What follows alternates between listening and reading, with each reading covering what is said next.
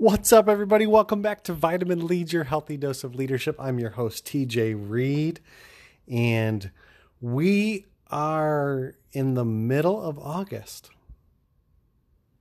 Wow, that's insane. Middle of August. We are back here today for part 2 of our series called Launch and Land, the rocket fuel of organizations. We talked last time about my friends Wilson and Steve and others who have just been introducing me to this world of space exploration, private space exploration, and even Elon Musk, who said that we may be on Mars by 2028. And we began to talk about what does it look like to build an organization like that that's launching people into the orbit of their success. We talked about, building the rocket, and that's the people, like the people that you're going to hire and train and all of those sorts of things. Then we talked about the launch pad, which is the structure of your organization and setting that up for success so that people see where they fit into the organization. And then we talked about recruiting the right people, finding the people who are going to help to be architects of the culture with you and live those values and work hard. Those are the motor up their butt people that you're going to have as a part of your team.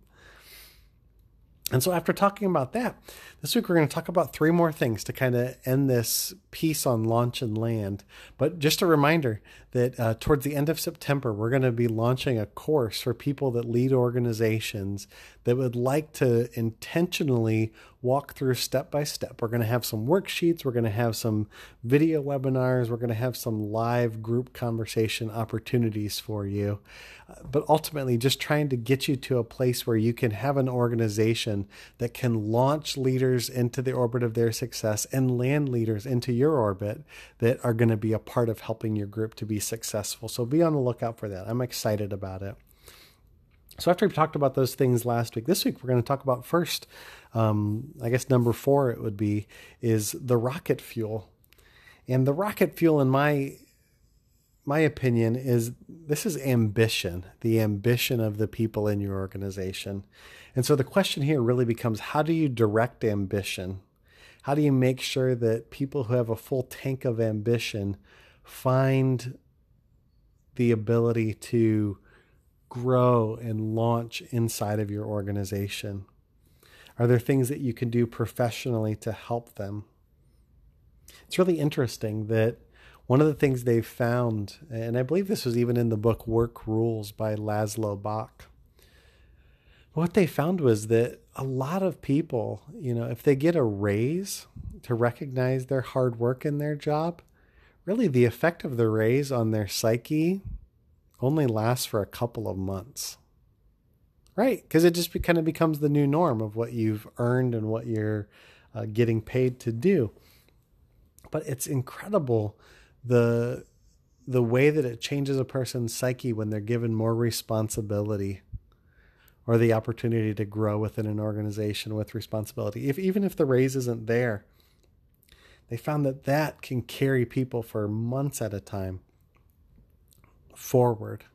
Now, obviously, if somebody's doing a lot of work, you don't just burden and pile it on these people, but giving them the opportunity to be recognized and giving them more responsibility is a strong, powerful motivator for people to grow in the work that they're doing. So the rocket fuel, how do you direct ambition? That's one question there. The second thing to talk about here is what I'm calling the countdown. You've heard it. 5, 4, 3, 2, 1. It's the countdown. And so here's the question I'm going to ask you is about tenure. How often do people stay in your organization? What's a reasonable amount of time to retain them? That's a good question, right? That's a question I've actually been asking myself a lot right now in the organization that I'm in. Because the fact is most people don't stay in an organization for 30 plus years anymore and get a pension and all of that sort of stuff.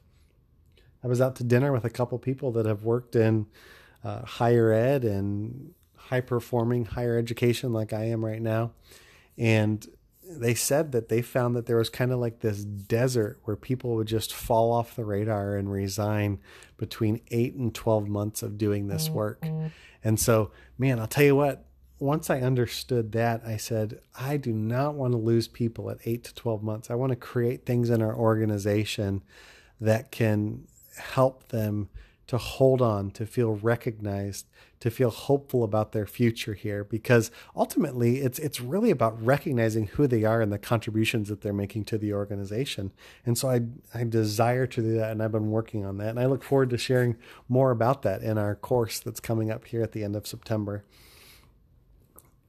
Somebody once put it that people growing in today's organization, it's like monkey bars. They're just looking to move, right? If they either want to move laterally to gain skills that they don't have, they want to move up. They want to move up for pay and for progress. And really kind of the unwritten rule is, I mean, I'm sure it changes with certain industries, but if you're not seeing progress in 3 years, you need to move on somewhere else. But ultimately the goal is to move in kind of like a monkey bar growth approach, right? Because what happens with monkey bars, if you hold on too long, eventually your grip falls and you fall. And so the goal is to keep moving, to keep growing, to keep becoming better. And so that's the question for your organization is, how often do people stay in your organization? How long can they hang on to the monkey bars? What kind of growth opportunities do they have? What kind of monkey bars? Maybe you have new high-tech monkey bars that they can enjoy. But the countdown, what is it for your organization? And then last off is the blast off. What's their destination? Promotion, mentoring, a great reference from you. Do you happen to know when someone is at their peak performance level in your organization or under your leadership? Do you know the people that probably need to leave your organization to be able to grow any further? Sometimes you can be a better mentor for somebody than you could be a leader for them. I remember back a few years ago, there was somebody that I was leading, and I just, in my heart of hearts, I knew that, man, I feel like we've kind of hit an impasse at our working relationship together. And it's not that this person is bad. It's not that this person isn't growing, but to be able to grow further, they're going to need to get out from under my leadership, and they're going to need to grow under somebody else's leadership. And so it's so important as the leader of a team to recognize what that is. And sometimes what you do is you bring in people from the outside to help to grow your capacity and to grow their capacity so that you can all grow together. But ultimately, it's understanding the blast off. What's this person's destination? Do you know when it would be bad for that person to stay with you in your organization? Do you do the selfless thing and encourage them to go towards their dream and their destiny when it's time for that? I really encourage you to begin to think about that, because this launching and landing the rocket fuel of organizations, people are looking for this. I think so often organizations and leaders want to hold on to the rocket as it goes into space. This person's going to be with us till the day they die. But you know what? The real power is in organizations that are kind of like those launch sites. Ones that do all the preparation, help to build the rocket, notice the rocket fuel, do the countdown with them. And when they blast off, man, it's awesome when they stay in your organization. But when they don't, man, how awesome to be known as the Cape Canaveral of launching leaders into the orbit of their success. That's my desire, man. I want to be that as a leader. I want to be the Cape Canaveral of launching leaders into the orbit of their success.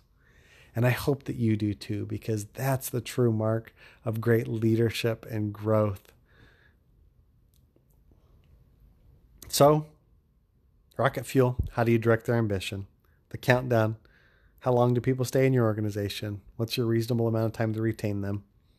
And then the blast off, what's their destination? Promotion, mentoring, going somewhere else. What's it going to be?